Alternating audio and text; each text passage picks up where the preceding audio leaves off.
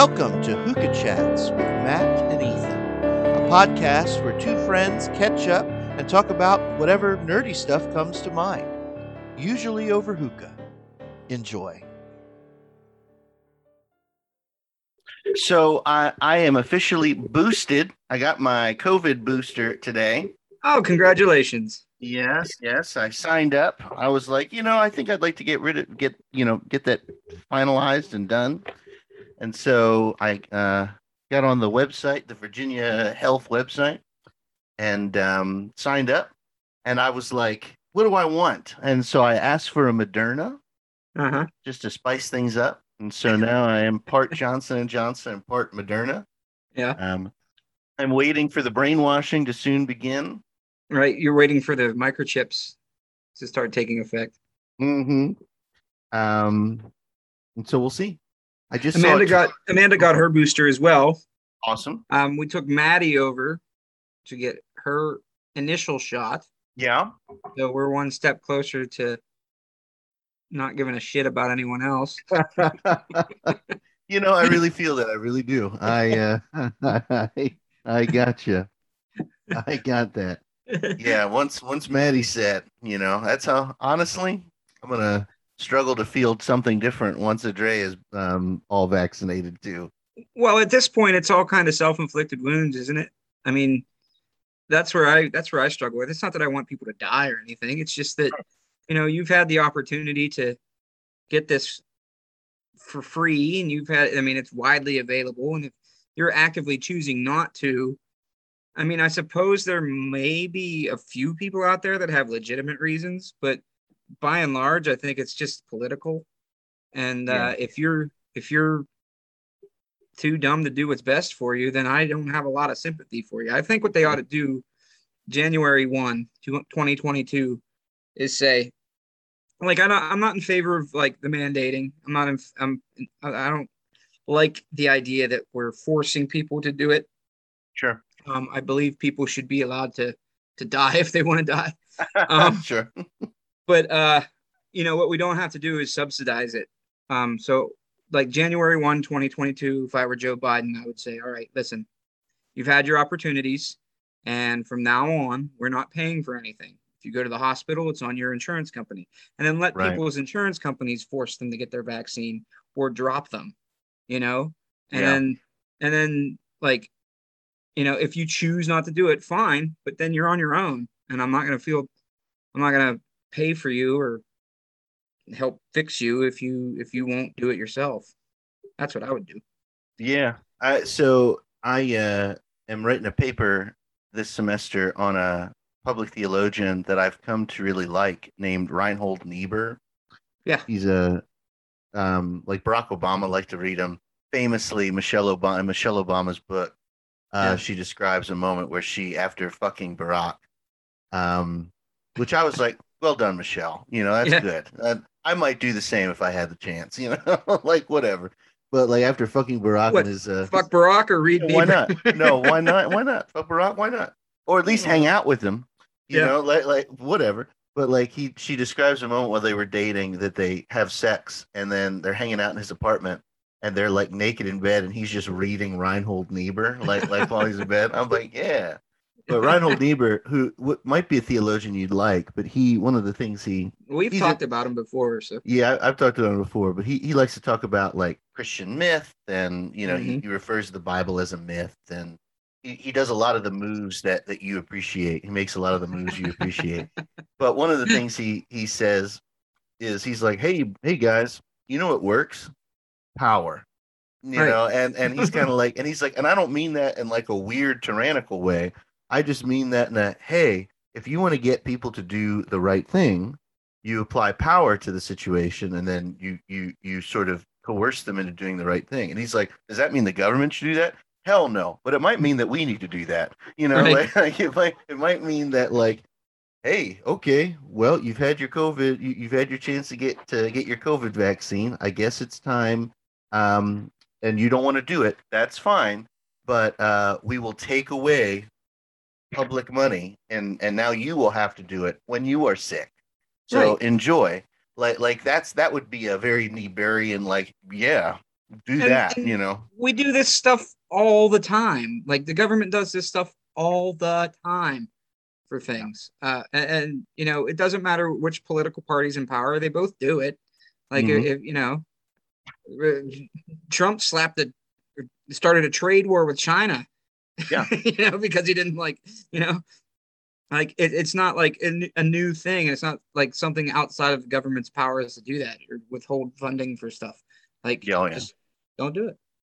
Yeah, no, I completely agree. What one of the things Niebuhr talked about with like nonviolence, like that's I read Niebuhr in one of my classes a semester on um like theologies of resistance and reconciliation. It's been a fun class, but like Niebuhr has this sort of um famous critique of like the use like pacifism. Like there was a long time where Niebuhr was a pacifist, and then in the early 30s, he wrote this book called Moral Man and Immoral Society, where he comes out officially as not being a pacifist anymore. He's like, I've given that shit up. Like that shit's not gonna work.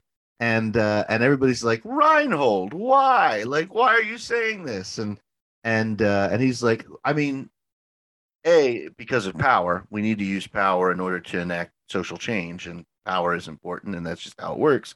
And B, like I don't get me wrong, it's not like I'm in favor of murdering somebody the moment they get butthurt. Like I'm not in favor of that. Like I just think that, pacifism as we understand it is a sort of a denial of the principles of power. Like we are non-resistant, and we don't want to coerce anybody doing anything. And we just hope that things will work out. And Niebuhr's like, bullshit. Bullshit. You coerce them. If you have to, you coerce them with physical violence. But before you coerce them with physical violence, you can coerce them with economic violence. You can coerce them with, like if Niebuhr was watching the Black Lives Matter folks, and he like watched them like loot like a Target, he'd probably shrug and he'd be like, did anybody get killed? No? All right. Well, that's the best we can hope for, guys. Like, loot that fucking Target. Like sometimes that works. Sometimes you got to loot a Target. Right. In order to get what you want. Well, I But feel kind of like I feel kind of like pacifism is good in theory, but right. not so much in practice. It's like libertarianism, right? It sounds great on paper, but it's just not practical, right? Yeah. I think you're right. It's funny you bring them together like that because Niebuhr. This is why I think if you ever find yourself wanting to read Niebuhr, let me know because I'll get you a Niebuhr book because I think you'd like him. But Niebuhr would totally agree with drawing those two things together. Libertarianism and pacifism. Yeah, what we're talking about are sort of forms of magical thinking. Like we're talking about fantasy worlds in which we deny a couple of like obvious things about the world, where like one of those obvious things for like libertarians, one of those obvious things is the fact that human beings are interdependent. Like we need each other in order to like hunt mammoth. We needed each other to hunt mammoth, and we need each other to do this now. Like it's just how it works. Nobody hunted a mammoth by themselves. That would be ridiculous. They would get murdered. And Niebuhr would point to that and be like, yeah, you missed that. And then a pacifism, he'd be like, you just miss the fundamental reality of power. You miss the fact that human beings are fickle and weird and sometimes even when we know they're just assholes. Yeah, and sometimes we're just assholes. We don't even know. Like sometimes we know what the right thing is and we don't care. And Niebuhr's like, yeah, sometimes that's true, but like this is why you apply power to it. Niebuhr's funny because he. And speaking of which, Happy Veterans Day. Happy Veterans Day, everybody. Yeah. We went to Buffalo Wild Wings today, and Buffalo Wild Wings had like a separate table set up for like fallen veterans, and just had this giant glass of beer and then shitty wings. And I'm like, the veterans are very happy. Thank you. Right. They're very pleased. That's the way to thank a vet. Don't give them health care. Give them wings and beer for the dead ones. Yeah, symbolic wings and beer. Because if they were going to say, hey, all veterans, active duty and past service can have free wings and beer, that'd be a financial hit. So we'll just set a table for the dead ones, and then pat ourselves on the back for being patriotic. It makes me want to That throw up in my mouth. that's right. I mean, but that's how everything works all the way down. That's why the only people who are fooled by this are dumb liberals, of which I guess I am one. But like at the end of the day, they're the ones that are fooled. It's like, well, like, this company is pro LGBTQ because of this rainbow flag. I mean, like, shut the fuck up, guys. Let's just be quiet for just a fucking second. Yeah. Like, you know how you can be pro LGBTQ? It's the same way you can be pro anything. Pay them well and don't Yeah. fucking rob them. Yeah. That's how you can be.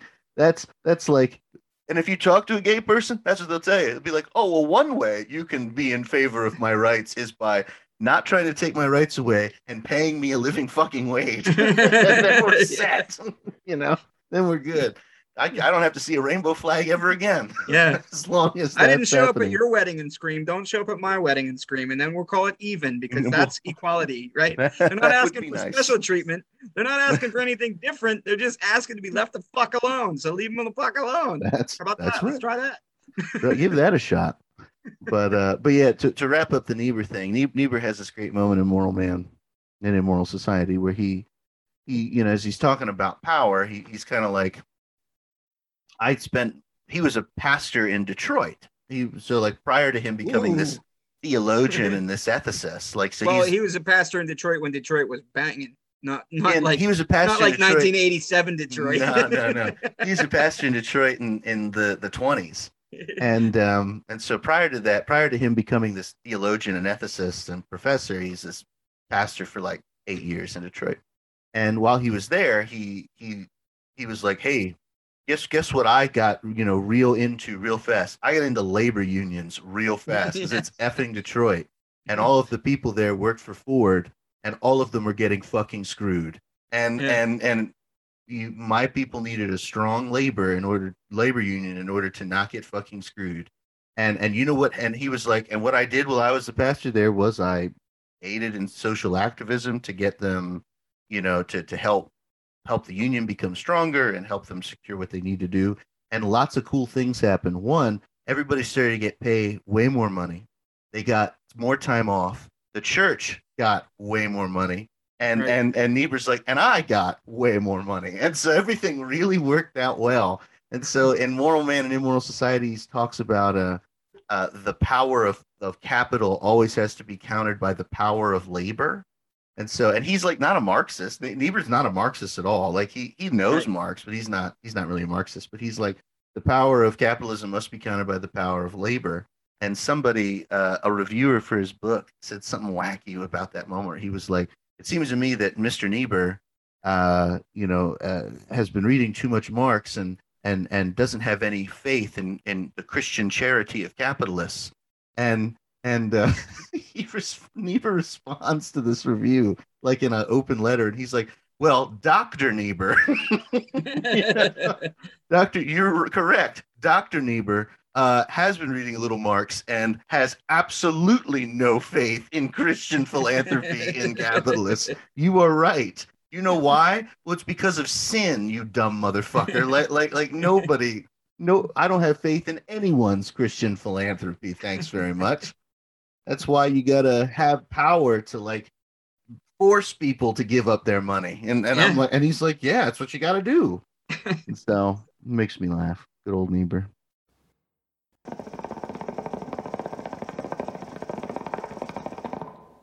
So what's been going on, Matt? What's been on your mind? What have you been up to? Been going to school. Yeah. Going to work. Not going to do the play anymore, so that's nice. Today I spent we had off for Veterans Day.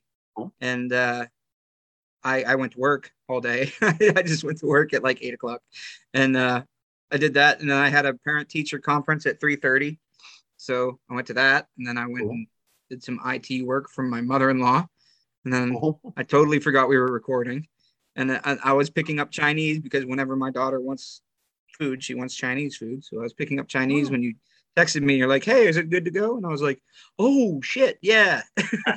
So that was my day. No problem. No problem. That sounds busy. Yeah, well, it's busy in a good way. Like it wasn't like I did some hard work today. I did stuff that, was taxing, but it wasn't like mentally hard.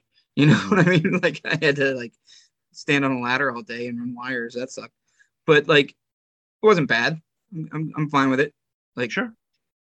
I actually enjoyed doing that stuff. I flipped the switch at the end of the day and all the lights came on and I felt satisfied. So That's good. that was good. That's important. That's what important. about you? You gotta be tying up the end of school here pretty soon, eh?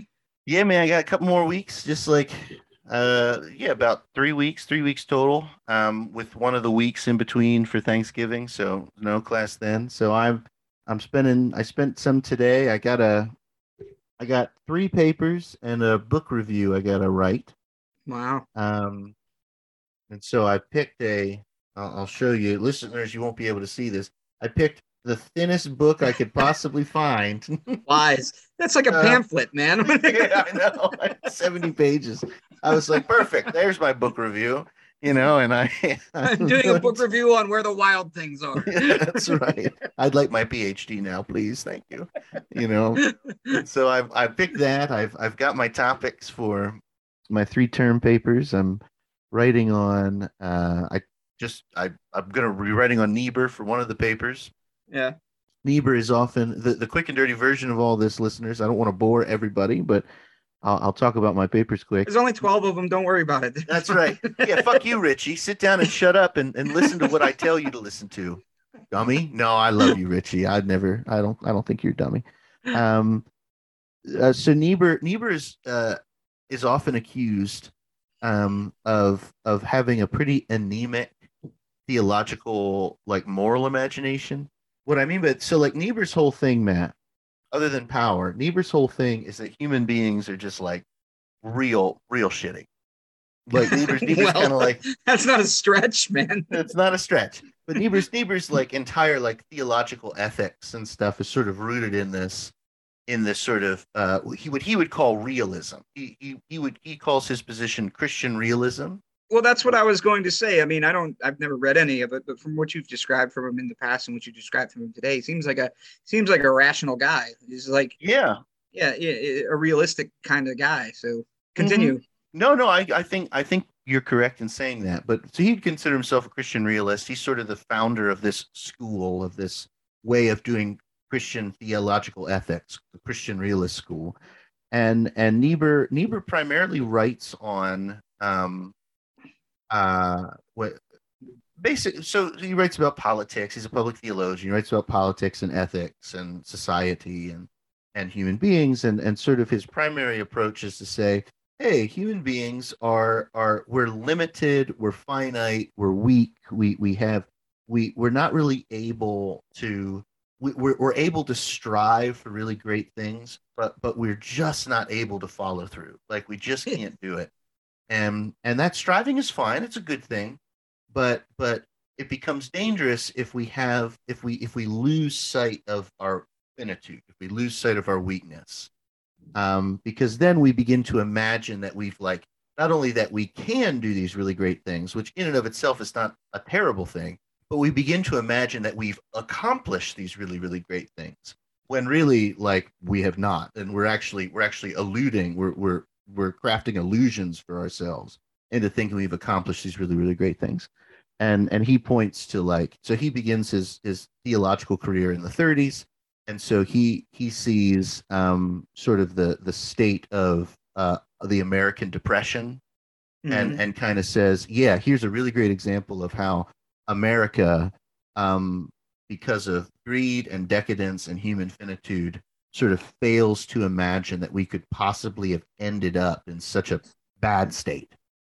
And then he continues his career through World War II and points to, that he talks about Germany and talks about, World War II, and then he gets the Cold War, and all this sort of stuff sort of unfolds, where he's able to point to communism and liberal democracies and capitalism and sort of trace this theological idea of the human being kind of throughout it. When he's like, the biblical idea of the human being tells us that we are creatures touched by grace, yet we are very frail and finite, and we too often remember the first thing and fail to remember the second thing, you know, and Right. that's sort of his thing. And one of the things that I think he's a sophisticated thinker. I really do. I think that a lot of the critiques that people throw out his way are unfounded and wrong. But I think the things that are right are difficult because one of the things that critics of Niebuhr and Christian realism sort of throw out at him is in at the end of the day, from a historical what have the Christian realists done perspective, Christian realists have not really done a lot. They're really good at diagnosing a problem, and they're really bad at like inculcating ethical action. Like Niebuhr was an ethical dude. Like Niebuhr did a lot of social activism, but like the Christian realist tradition that he founds is not known for that. Right. Like the so for example, the alternative might be like a social gospel-y Martin Luther King Jr. kind of a guy. Martin Luther King Jr. studied Niebuhr, but is not a Niebuhrian. He understands that human beings are prone to sin, but Martin Luther King Jr. has a relatively high view of humanity and called people to go towards their higher selves and at the end of the day had a lot more success than the Christian realists did, basically, Yeah. like in terms of creating change.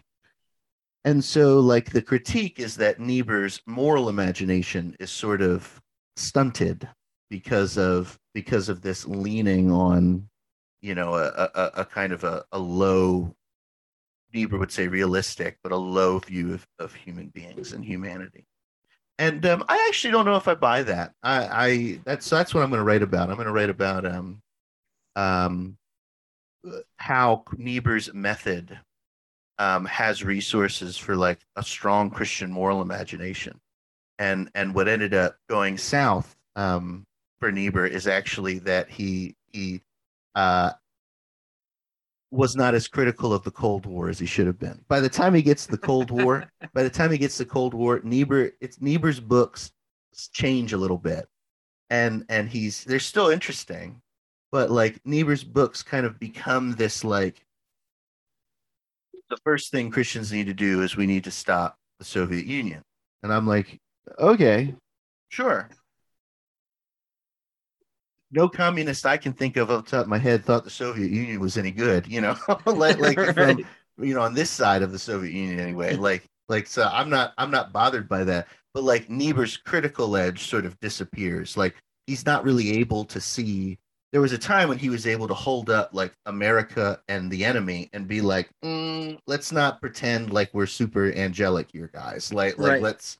But by the time the Cold War arrives, Niebuhr sort of loses that, and so I'm going to write a paper about like how we can mine in some of Niebuhr's earlier writings more robust and more interesting like Christian moral imaginations about overcoming tragedy and you know different things. So I'm going to write about that. That's one paper. Sounds interesting.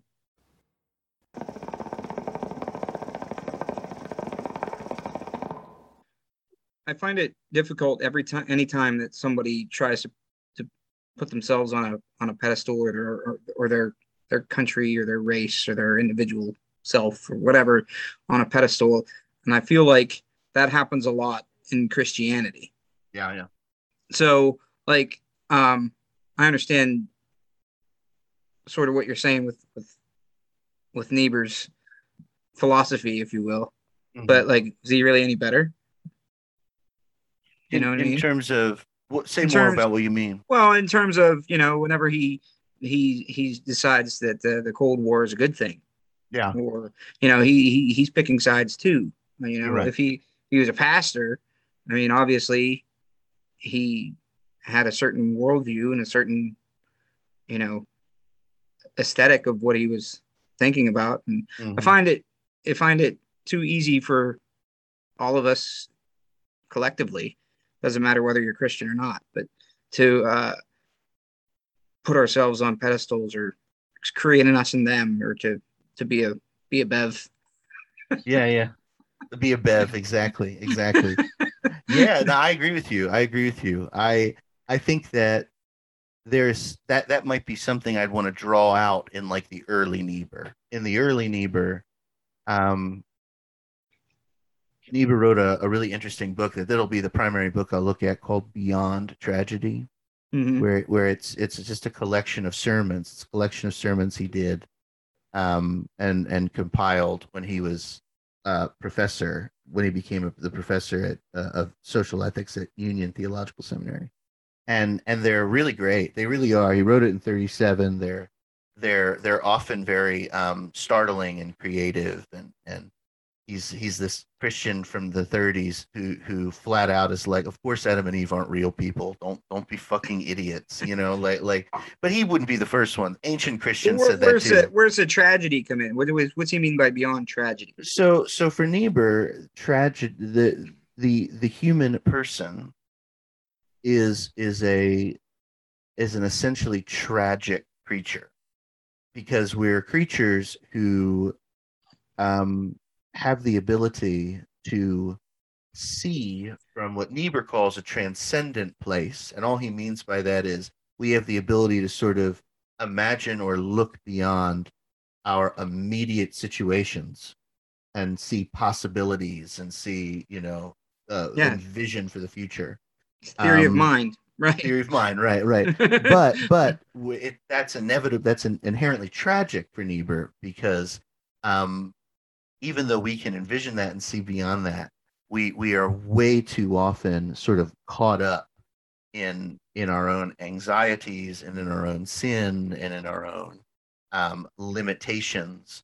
And so we inevitably, in our striving, will either succeed, and by succeeding, topple over people, like hurt people in an attempt to create our vision, or will fail spectacularly and hurt people in during the failure of achieving our vision, or we will fail to achieve our vision and produce something so banal, so just gross and disgusting. And like Niebuhr, he wrote this in 37, but like Niebuhr may point to like Nazi Germany as a great example of that. Like evil, banal, ridiculous, on an attempt to create what?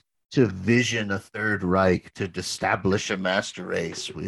6 million Jews have to be exterminated. And not only that, Niebuhr would be like, and not only that, but it all looked like shit. Like it looked gaudy and stupid, and it's just disgusting, And for Niebuhr, that's like this is the sort of the tragic reality of the human condition.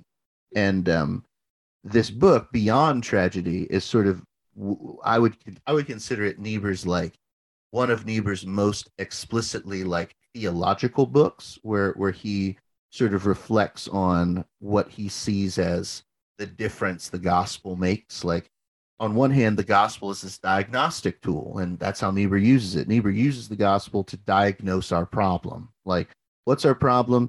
This tragic sin finitude thing in which human beings just can't get around sin. We can't get around the reality of the bad shit we make, even when we try to make good shit.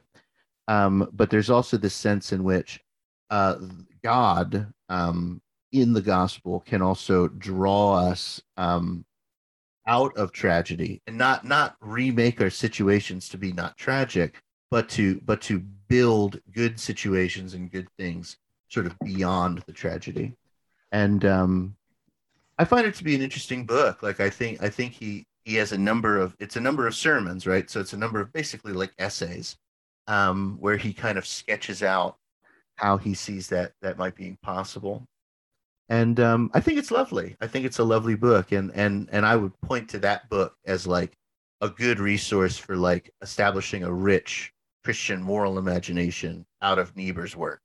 Like because it's a book about hope rather than a book about like, trying to get us to stop thinking that we're, really, really great. Like Beyond Tragedy is about, okay, so we're not really, really great, but like, what can we be? Like, well, we can be creatures who are grateful, and Niebuhr's like, and gratitude makes a huge difference. It really does. It makes a difference in our day-to-day lives. It makes a difference in our politics. It makes a difference in our whatever. And Niebuhr sees writes a little bit about that, right? Like Right. that's like an element that I think can create a really rich Christian moral imagination.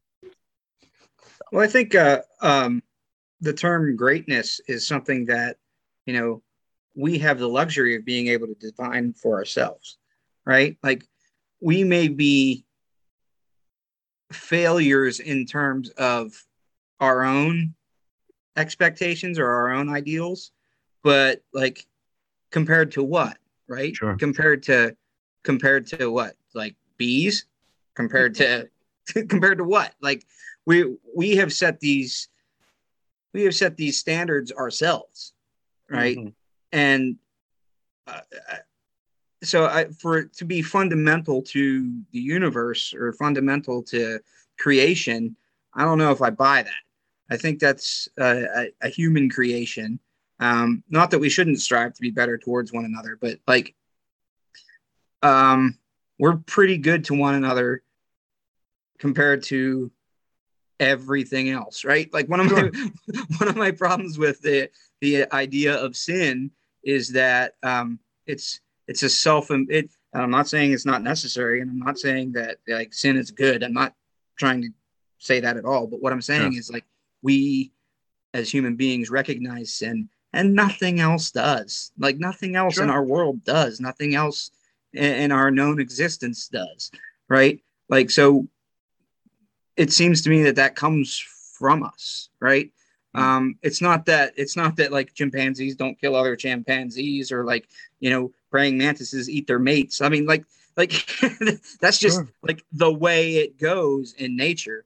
But our advantage and our the reason we exist and the way that we exist is because we can kind of impose our own ideals and our own morals and our own uh, compassion towards one another. It's what Mm-hmm. what's what's what keeps us warm in the winter. It's what keeps us fed. It's what keeps us talking on Zoom, right? Like Right. Right. that's why we do that and nothing else does. And I was reflecting on this a couple of weeks ago, and I wanted to get to it with you. But like Yeah. the idea of sin, when we talk about original sin, and we talk about how Mm-hmm. we're a fallen, we live in a fallen world. Um, that's just us, though. Like our world's not fallen. It's just us, right? So I wanted to ask about, and maybe since maybe I could read some Niebuhr and get some of the realistic angle of it. Sure. But why are we so bad? What makes Why it are we so so bad?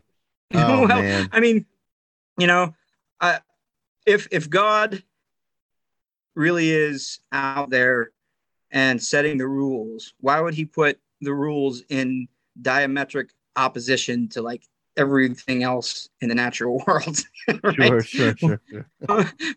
Why would is he fucking with us? Like what's the Right. point? Right. Right? Yeah, Like I hear that. I hear that. Well, you should read Niebuhr. Niebuhr is good on sin. Not everybody agrees with Niebuhr on sin, but he's at his best, I think, when he is contemplating deeply uh the psychology of human beings. Let me show you this. You listeners, you won't be able to see this. This is Niebuhr's book on the human condition. oh So good Lord, tell me you're not doing a book report on that one. no, not on this one. Not on Ethan this just one. held up a volume of War and Peace. Yeah, it looks that way, doesn't it? Like, yeah, this is his. So Niebuhr, this is a book called The Nature and Destiny of Man, and Oh, Niebuhr did this nice in and succinct and to the nice, point, I see. nice and succinct. And Niebuhr wrote this in 1941, and Well, probably not all of it in 1941 because not damn. all of it, but he did this originally was what was called the Gifford Lectures, and so in theology, there's this sort of Woodstock of theology lectures called the Gifford Lectures, and they take place at the University of Edinburgh, I'm pretty sure, in Scotland, and they've been doing this since the 15th century, and the university invites a theologian to deliver lectures over the course of like 3 days of any topic they want. and then what generally happens after that is after the lectures are complete, then it's transcribed and it then becomes a book. And so this was something he said, which is nuts. He just talks for days, about human beings. And what and it's about sin. It's about the human condition, the way human beings are psychologically, theologically, anthropologically, and sort of offers this sort of Christian reflection on a doctrine of the human being in terms of sin and evil, and how redemption could be possible and what that might look like. And what makes this so fascinating is Niebuhr is delivering these lectures while the Germans are bombing the area. Yeah. And so villages and churches and people are dying all around the University of Edinburgh as Reinhold Niebuhr is lecturing on human sin and evil, and it's just like, yeah, he just kind of looks. You hear a bomb go off, and folks who like wrote about it are like, bombs would go off, and Dr. Niebuhr would be like, yeah, so it goes, right? Like here we go, and I always found that interesting. Yeah, Matt, let's think about that. Well, you see, I think the way you can most the way I could describe it the easiest is if you think about sins, almost all of them that I can think of anyway, or what people would consider sinful behavior, are affronts towards humanity and society. Like, it's not a sin to burn down the rainforest. Sure. It's not a sin to poach a deer or whatever it is. Like, it only applies to, like, it's a sin to cheat on your wife. Well, that's because that's probably going to get somebody murdered. It's a sin to steal. Well, that's because you're taking somebody else's property. But all the sins are related to other human beings, right? Sure. If you have a sort of a view of sin as sort of action based in those ways. Well, I'm talking about, if you look at the seven deadlies, or you look at, right. If you look at, the 10 Commandments, these things are all to legislate humanity and human behavior. So, sure. What's considered a sin is only considered a sin because it affects other humans. Sure. So it doesn't sound universal to me. It doesn't sound bigger than us. So. Right. Well, and so it's interesting. So you put it that way. So from a sort of a theological history perspective, what you're describing, Matt, is a totally venerable and I wouldn't say incorrect sort of tradition of. Oh, you can say sins. Incorrect. It's okay. But I wouldn't say incorrect. I think it's fine. I think it's valid, and I think I agree with parts of it. But like you're describing a tradition of talking about sin that is like very historical. Like it's there's a beginning of, I can point to a time in Christian history when people started talking about sin in that way. Like, and they've been doing it for a while. It's not like brand new, but it's Please tell me it was before 1850, or it's definitely before. I'm just going to fall into one of these evangelical traps. Damn it! The evangelicals control everything. How is it possible? The evangelicals did spend way too much time trying to legislate sex. That's relatively new. Well, the Puritans had them beat before then. So. That's true. But even that is still relatively new. We're still talking 17th and 18th century. Like, so this sort of understanding of sin as being primarily rooted in the committing of actions that are deemed sinful versus the committing of actions that are not deemed sinful, things like that. Like that is, like I said, that has historical roots. It's not, I wouldn't consider it like totally wrong. I also think, raping a person is sinful and bad. It's not, as you like to say sometimes, rape is not on the list of the 10 Commandments, but a good read of the New Testament, and frankly a pretty decent read of the Old Testament too, will help one arrive at the conclusion that is probably a sin and we should not be doing that. But like that is, I think that's perfectly fine. A sort of another way of looking at sin, which is rooted in the New Testament in particular, is sort of seeing sin. And you said the phrase original sin a little while ago. This would be Mhm. more conducive to what we would call original sin.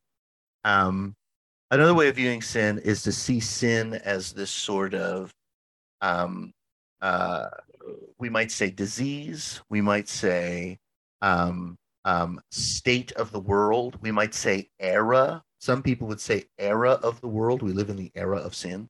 In and what sin does then is sin sort of functions as this filter, this lens, this given to our relationship to the world and the world's relationship to us as being one that is distorted. And so, Mhm. even my actions that are not sinful, because of original sin and this way of viewing sin, my actions that are not sinful, quote unquote, can still be tainted by sin.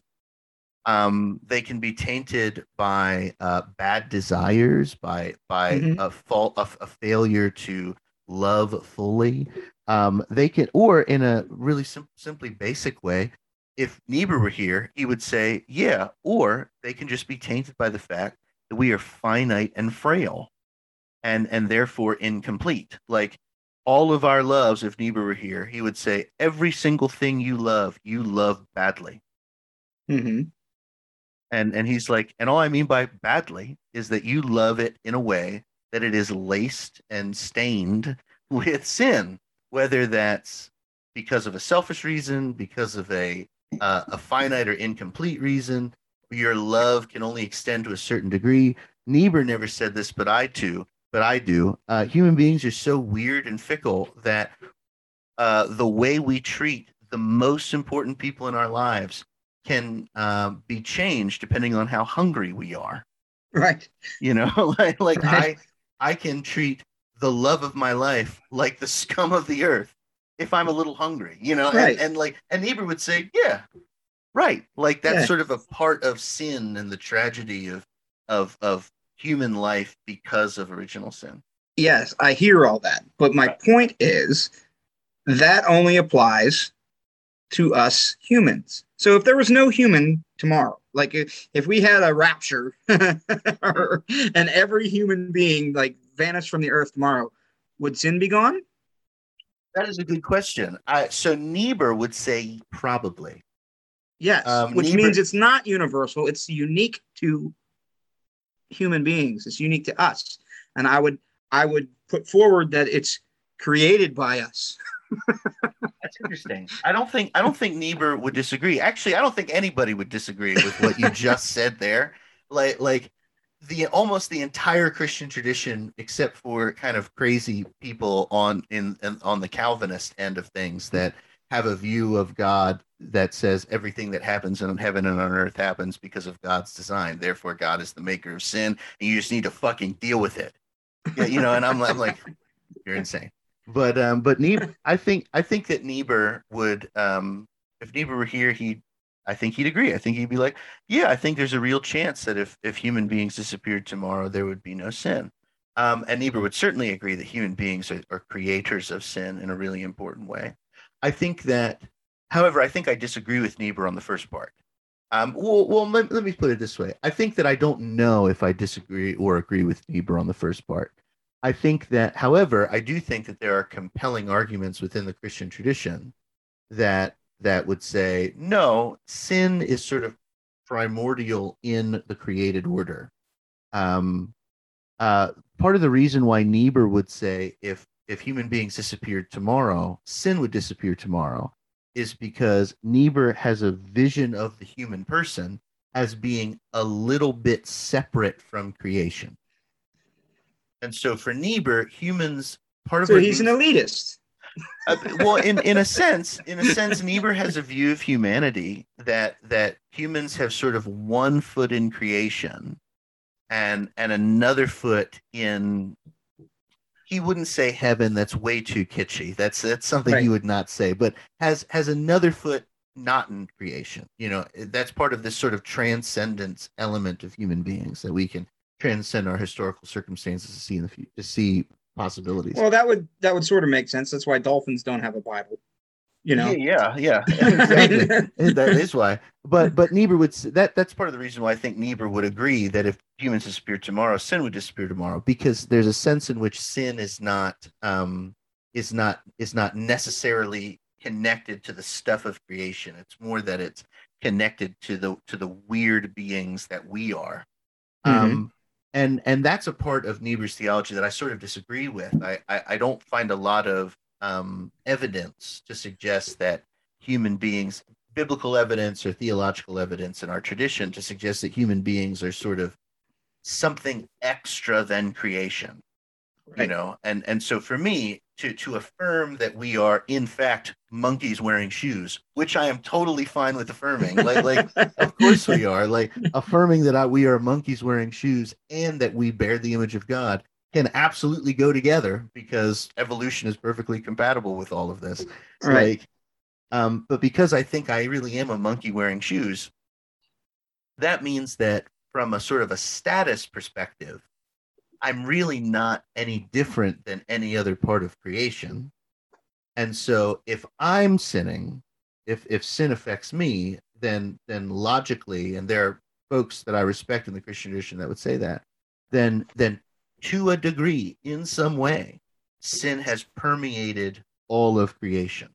What that looks like for a chimpanzee might be very different than what it looks like for a human being, just by nature of the way in which we are who we are. Like I have the ability to, as a human being, I can do mathematics, Right. and a chimpanzee might only be able to do a little bit of mathematics. So what After a you're lot of saying, training. if I could sort of summarize it in my own brain, is that we have the ability to impact the others way more than they have the ability to impact us. Therefore, our susceptibility to sin is much more dire and recognizable because we can see the effects that it has on not only ourselves and our society, but our environment, our place in the world, if you will. Whereas, if a chimpanzee sinning, it doesn't really affect anybody else. Is Right. that what you're saying? Is there, that there might be a sense to that. I actually think I would lean on a slightly different way of putting it, and I would draw a secular thinker and a theologian together. You really like Carl Sagan, or you've shared Mhm. with me that you really like Carl Sagan. And I don't Yeah. know a shit ton about Carl Sagan, but I know that Carl Sagan is one who, correct me if I'm wrong, who sort of talks about human beings as sort of being that part of nature that can kind of contemplate itself. Right. And so there's a sense that he might not use this language, but this is a theological way of using this language. Human beings are then sort of this capstone, this aspect of nature that is unique in nature in a really important way. And because of that uniqueness, that sort of contemplation ability, there is a sense then in which human beings can do stuff to nature. Right. That And that's sort other, of where that was sort of the point that I was trying to make with, yes. with sin. Like we can create sin. We have created sin, Hmm. it out of the diaspora of creation that God placed into existence. Human beings are also able to call things into existence, and I would argue that those things can be called into existence without God's intervention. But continue with Sure, what you're saying. sure. So the only extra thing I would say to that is Carl Sagan, that sort of way Carl Sagan talks has some similarities with some ancient Christian thinkers, like one of my favorites, Maximus the Confessor, who talks about human beings as being the high priests of creation. Right. And Right. and and all what that means from Saint Maximus is human beings have the ability to lead creation in worship. Um, the problem is that we don't always worship God, and we can Right. and we can lead creation into the worship of things that will destroy creation and harm We creation. mostly worship ourselves. We mostly worship ourselves. Or as we begin to dig into powers and principalities, we find ourselves worshiping powers and making Right. creation worship powers too. I mean, that's such a rich way of thinking about things like oil spills, right? Right. Like the power of big oil demanding worship will destroy creation. you know? If they don't get the worship they want. Um, and so, in a sense, sin is sort of this human invention that, in those ways of viewing, um, has permeated into creation.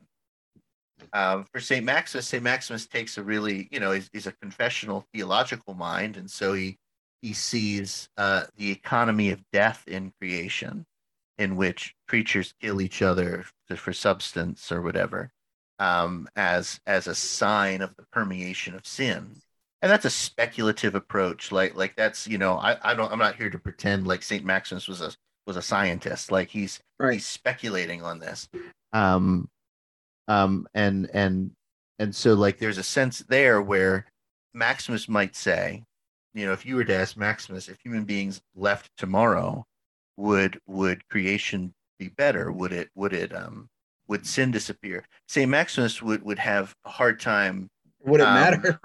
well, St. Maximus would have a hard time answering the question, because for St. Maximus he would say, well, if human beings disappear from creation, creation has fundamentally been marred, because Maximus doesn't imagine that human beings are extra to creation. He would say, well, if any part of creation disappeared tomorrow, that would be a tremendous loss. That would be sort of uh, uh, shaking the integrity of creation. But Maximus would also say, but if we can imagine human beings somehow disappearing tomorrow, sin has still permeated creation. And so for St. Maximus, he would say, sin is still in creation is still in need of salvation, and still in need of restoration. But once again, that's a speculative approach, and not everybody Right. buys that. I Yeah, I don't know. I don't know. What do you think of that? Well, I think again, I still think that sin is more or less a human creation, um, because everything else seems to fall in the natural order. I mean, you take even something like death, right? We Sure. always talk about the power of death and how death is evil. Death has been around since before life. Stars were exploding and dying. Like that's just how things work, right? And we started off the episode talking about power as leverage, right? Yeah, yeah. Mm-hmm. What could be more powerful as leverage than death? Then death. Having this clock ticking um inspires one to do stuff. You You've got sure? to move, you got to breathe, you got to eat, you got to do all these things to stave off this power of death, um that I don't necessarily see as evil with a capital E. I Mm, wouldn't consider death like sin.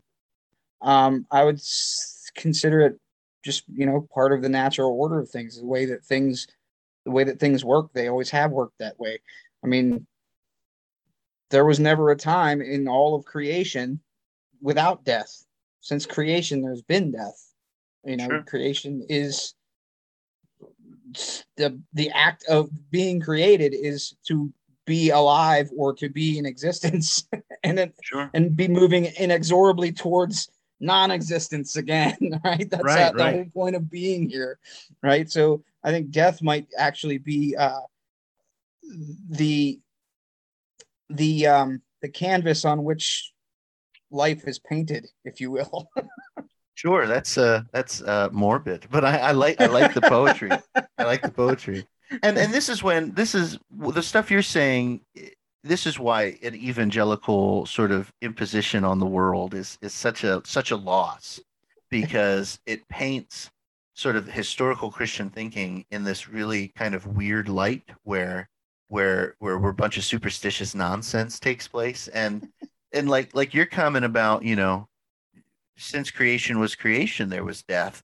For somebody like one of my favorites, Gregory of Nyssa, or other, Christian philosophers, in antiquity, and frankly, Christian philosophers up until 1870, for a long time would say, well, of course, because we're Mhm. not simpletons, we know that death is a part of creation. Because we know that the story of Adam and Eve isn't a historical account of anything. We know it's a form of mythological knowledge that we take to see as communicating a spiritual truth. And for Gregory of Nyssa, that spiritual truth is, um, even though from creation's beginning the economy of death is there, Gregory of Nyssa would say, while that's true, that is not the goal of God. And Gregory of Nyssa, I'm using Gregory of Nyssa because I think the way he talks about it is pretty elegant. Like for Gregory of Nyssa, he would say creation is not done yet. Like for Mhm. him, there's this real sense in which what salvation is the completion of creation. And so we're not, God has not, through Jesus Christ, finished out the work of creation. And when God does finish the work of creation, existence and life will be different. It will be changed. It will be transformed. And for Gregory of Nyssa, once again, that's a speculative approach, but it's also what I would call a really morally rich approach because it inspires Gregory of Nyssa in his reading of the gospel and how he constructs this. It inspires Gregory of Nyssa to be the first recorded instance in the entirety of the West of being an abolitionist of slavery. Mhm. Like it inspires Gregory of Nyssa to say, women are people. Right. It inspires Gregory of Nyssa to say, people with no money or should be treated with dignity and love. Like these are all of things. all of which I agree with 100%. Absolutely, and I'm not saying you But don't. but all of these also impact us as humans, and that's it. You see what I mean?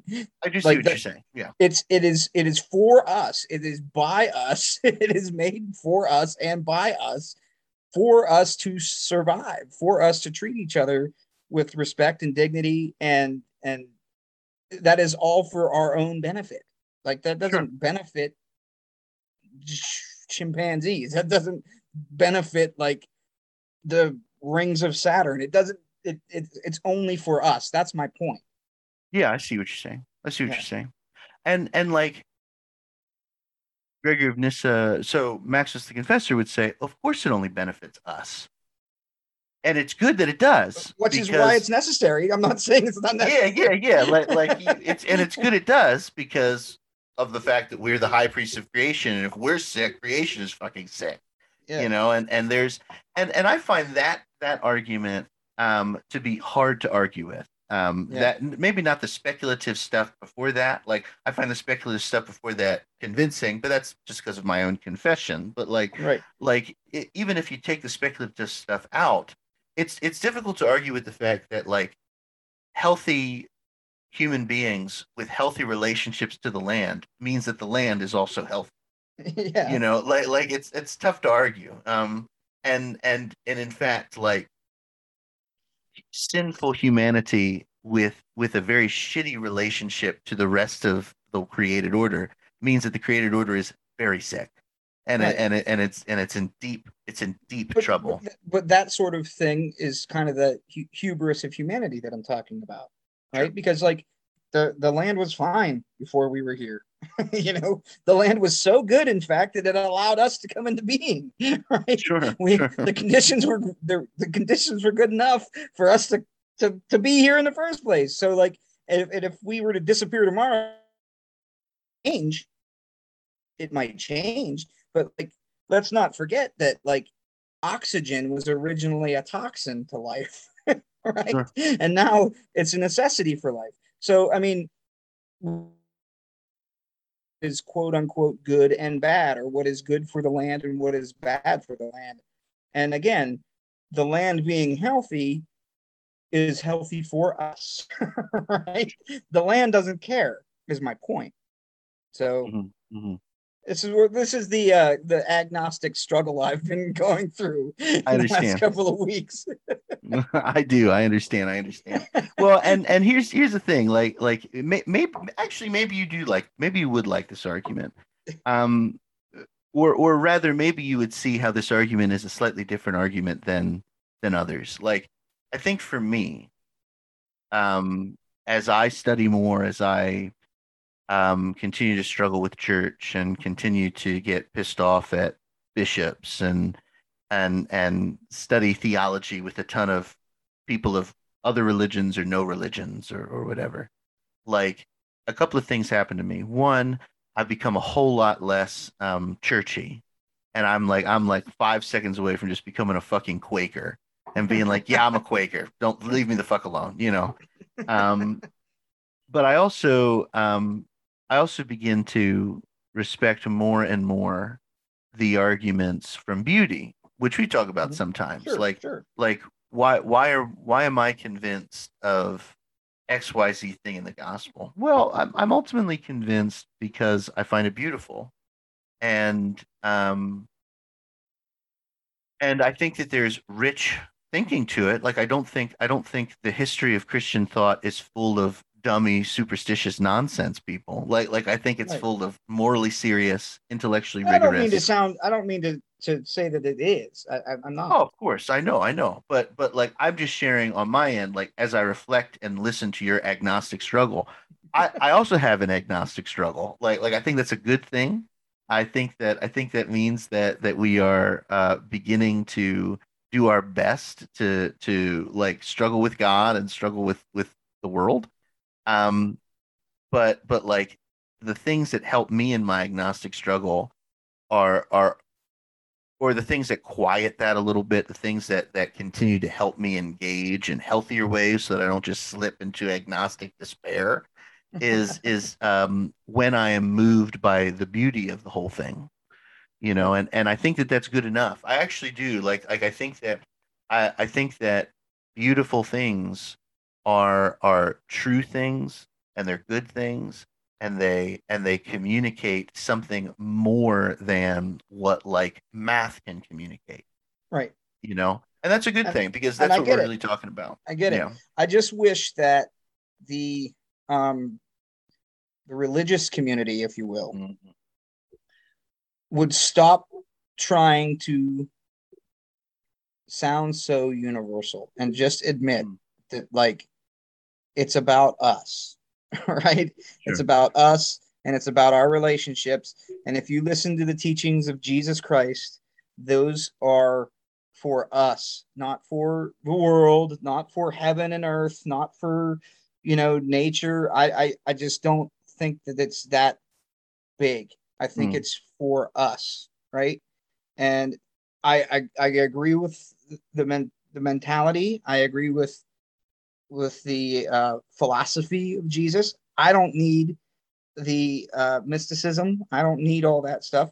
I need to know that like we need to take care of each other and we need to love one another and we need to support one another and care for the least of these. And these things are all related to us. And Sure. that's okay.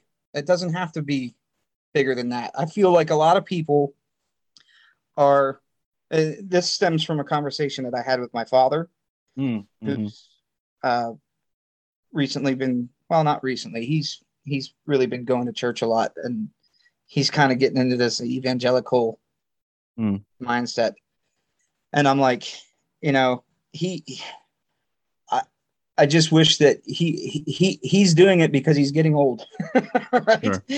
He's afraid of dying and he looks back on his life and he goes, oh man, I've done a lot of bad things and I don't want to go to hell. Right. And like, that's where this comes from for him, I think. Now he would never admit that or say that, but he doesn't listen. He's not one of the 12, so screw him. But Right. the Right. point is, the point is, I feel like a lot of people are in it to win it, right? A Hmm. lot of people that confess their Christianity or any religion are in it for purely selfish reasons, and that is antithetical to what the teachings are. Sure. I agree. like Yeah. Yeah. like if you're going to church every Sunday and you're plopping your money into the offering plate because you think you're going to like have a day of judgment and you're going to be one of those people that's selected to be in paradise, then you're doing it wrong you're just doing it wrong, in my opinion. Mhm. And I think that's a lot of the motivation with people. This is like the struggle I've been. I when I texted you a couple of weeks ago, I was like, well, this Yeah, is yeah, why, because like I feel like you should do this because you care about humanity in general, not yeah, because you're trying to buy your way off the island. yeah. I agree. I agree with that. I really do. It's we're wrapping this up, and we're gonna obviously keep talking about stuff like this. So Yeah. that might be the theme of the second season. But I, it's important to remember, listeners. Matt already knows this because Matt's heard me say this a shit ton of times. The passages in the Bible of comfort, of eternal life, of all of those things, those are really good and important passages, and they really only make sense when you remember that what we're talking about are down and out, impoverished nobodies. Right. When those same passages are used to comfort powerful, wealthy people, and I'm not saying anything, your dad is. I'm not trying to make a judgment No, call on your dad, I'm with you. Keep going. I'm with you. but like when those passages are used to comfort people like that, they very quickly become banal. They very quickly Hmm. become these sort of weird passages in which the entirety of the religion is oriented towards um, fire insurance so that you don't go Right. to hell, you Yes. know and that's ridiculous. That's why the book of Revelation in the wrong hands has done so much bizarre work, or why these passages devoid of the context of who they really are meant to speak to, causes all of this wacky like Christian triumphalism, and Hmm. and and people going on camera, politicians going on camera saying, "Of course, I'm working for a Christianized society. We're going to rule the world." Like I'm like, Yeah. okay, like whoa, man, like this is totally wrong. And the funny thing is that the scriptures and the tradition of the church are full of stopgap moments that are Hmm. meant to stop us from doing that. I in church today, there was many crises in church today. I was in the office today, and I Yeah. had one crisis after another. People are dying of COVID. People are, which is really bad, and people are very scared that the church is going to close because money is looking really, really bad, and attendance is really bad. There's just so many things, phone calls I had to make, and it was just really tough. And one of the people I was talking to, they were like, maybe you just need to get mean, Pastor. Maybe you just need to be tyrannical and just go in there and do it. And I'm like, okay, they're not going to like that at all. They're like, well, maybe they need that. And I'm like, I don't know. James 5 makes it very clear that rich people are the only ones in hell. Yeah. And I could preach on that if you really want. And they're like, no, no, no, don't do that. And I'm like, Yeah, okay. but So just imagine for a second if you were to go into church on Sunday and say what you just said to me and to our 12 listeners about, those passages about comfort aren't for you. right, right. Those people would lose their minds, They would lose man. their mind. You're They would exactly lose their right. minds. If I were to go to my father and say, "Hey, those passages that you're talking about, they're not for you," he would say, "Yes, it is. It's for everybody. It's God loves everyone," and they immediately fall into this tropism, and they don't get it, No, you know, no. and it would probably do more damage than it would help to point that out to some of those people. I think So you're right. I think it's so embedded, that you almost have to be really strategic and weird about it. And there's some mhm, success in that, right? Like, we'll talk about the changes that happen in some folks like Irwinsville, where mhm. after 3 years of just like, you know, slowly pulling it Yep, out, chiseling it then away. then Right? then then it's like, oh, I see. Yeah. Yes, yes. And you can see it now. Um, and it's tough, I get it. There's the theologians that I've come to really appreciate. I can appreciate lots of theologians, but the theologians I've come to really appreciate are the ones that are very quick to remind us that the gospel is bad news for people who have had only good news in their lives. Mm-hmm. Like, and so, it's actually bad news for the rich. It's not good news for the rich. It could be good news for the rich in that, hey, just want to let you know, your relationship to your wealth and the things you're owning are going to send you to eternal perdition, and it's not going to be fun.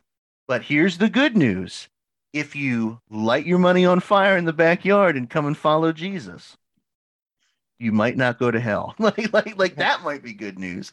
But like, or No, that's if you don't want, insanity, but go ahead. it's insanity.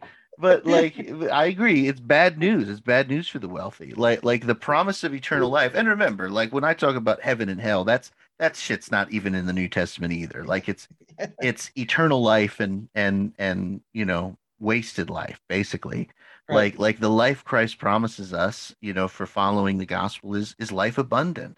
And that is very good news because that includes things like the selling of our possessions and trust and faith in a perfect saving love at the center of the universe, the ability to look into the face of down and out outcasts of people and say, "You are the Son of God." Mm-hmm. That brings abundant life. The problem, Matt, is that most people really just don't want abundant life. Mm-hmm. Most people just don't want that. Well, But most people, particularly people who, like us, who have fairly easy lives, like compared to most of the world. Life is fine. Thanks very much. right. I actually don't want that.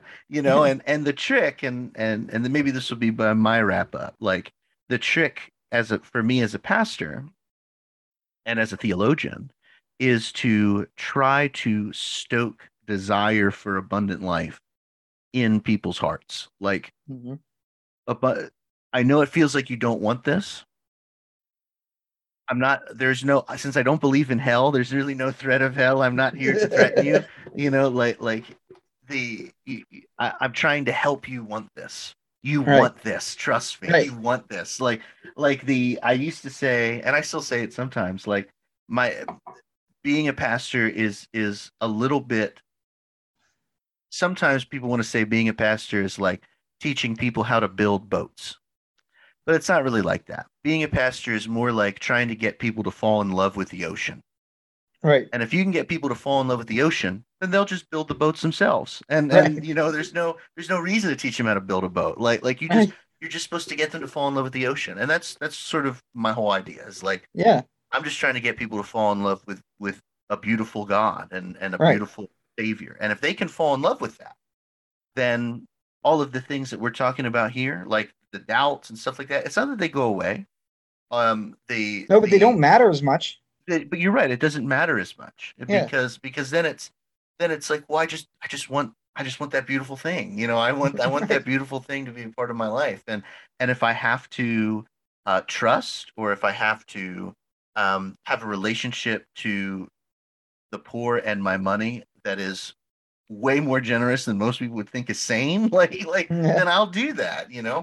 And I don't know. I think that's it. I think that's the key. Well, you know what, and that's part of that's a little bit of salvation in itself, because like I don't lay awake and worry about like dying and going to hell. I don't do that. Like I lay awake and worry about taking care of people, taking care of my family, taking care of my friends, taking care of strangers. I worry about that stuff, but like the anxiety that a lot of people have, I don't have for our finitude or death or fear.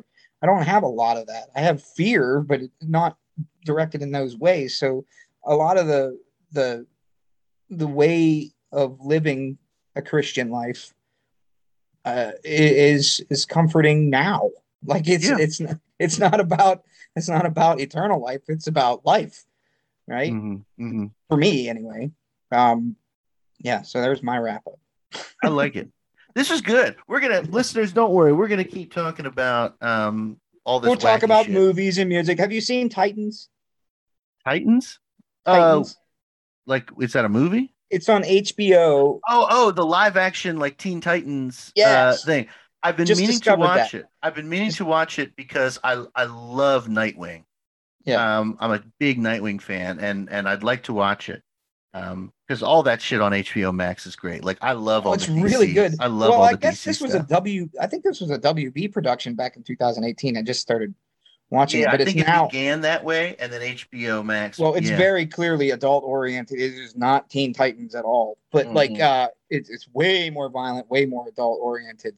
But I've watched first 10 episodes or so of it, and I really dig it. You will hate it with some of the Batman stuff. You will hate Whatever. that. But it's not bad. But don't worry, listeners. We'll still talk about music, and we'll still Right, talk right. about comic books and all that bullshit. So we No, haven't that'll gone be good. completely off the rails. That's true. That's true. Well, this is good, buddy. I'm gonna sign us off. Right on. Friends, thanks for listening. This has been an episode of Hookah Chats with Matt and Ethan. We'll see you next time.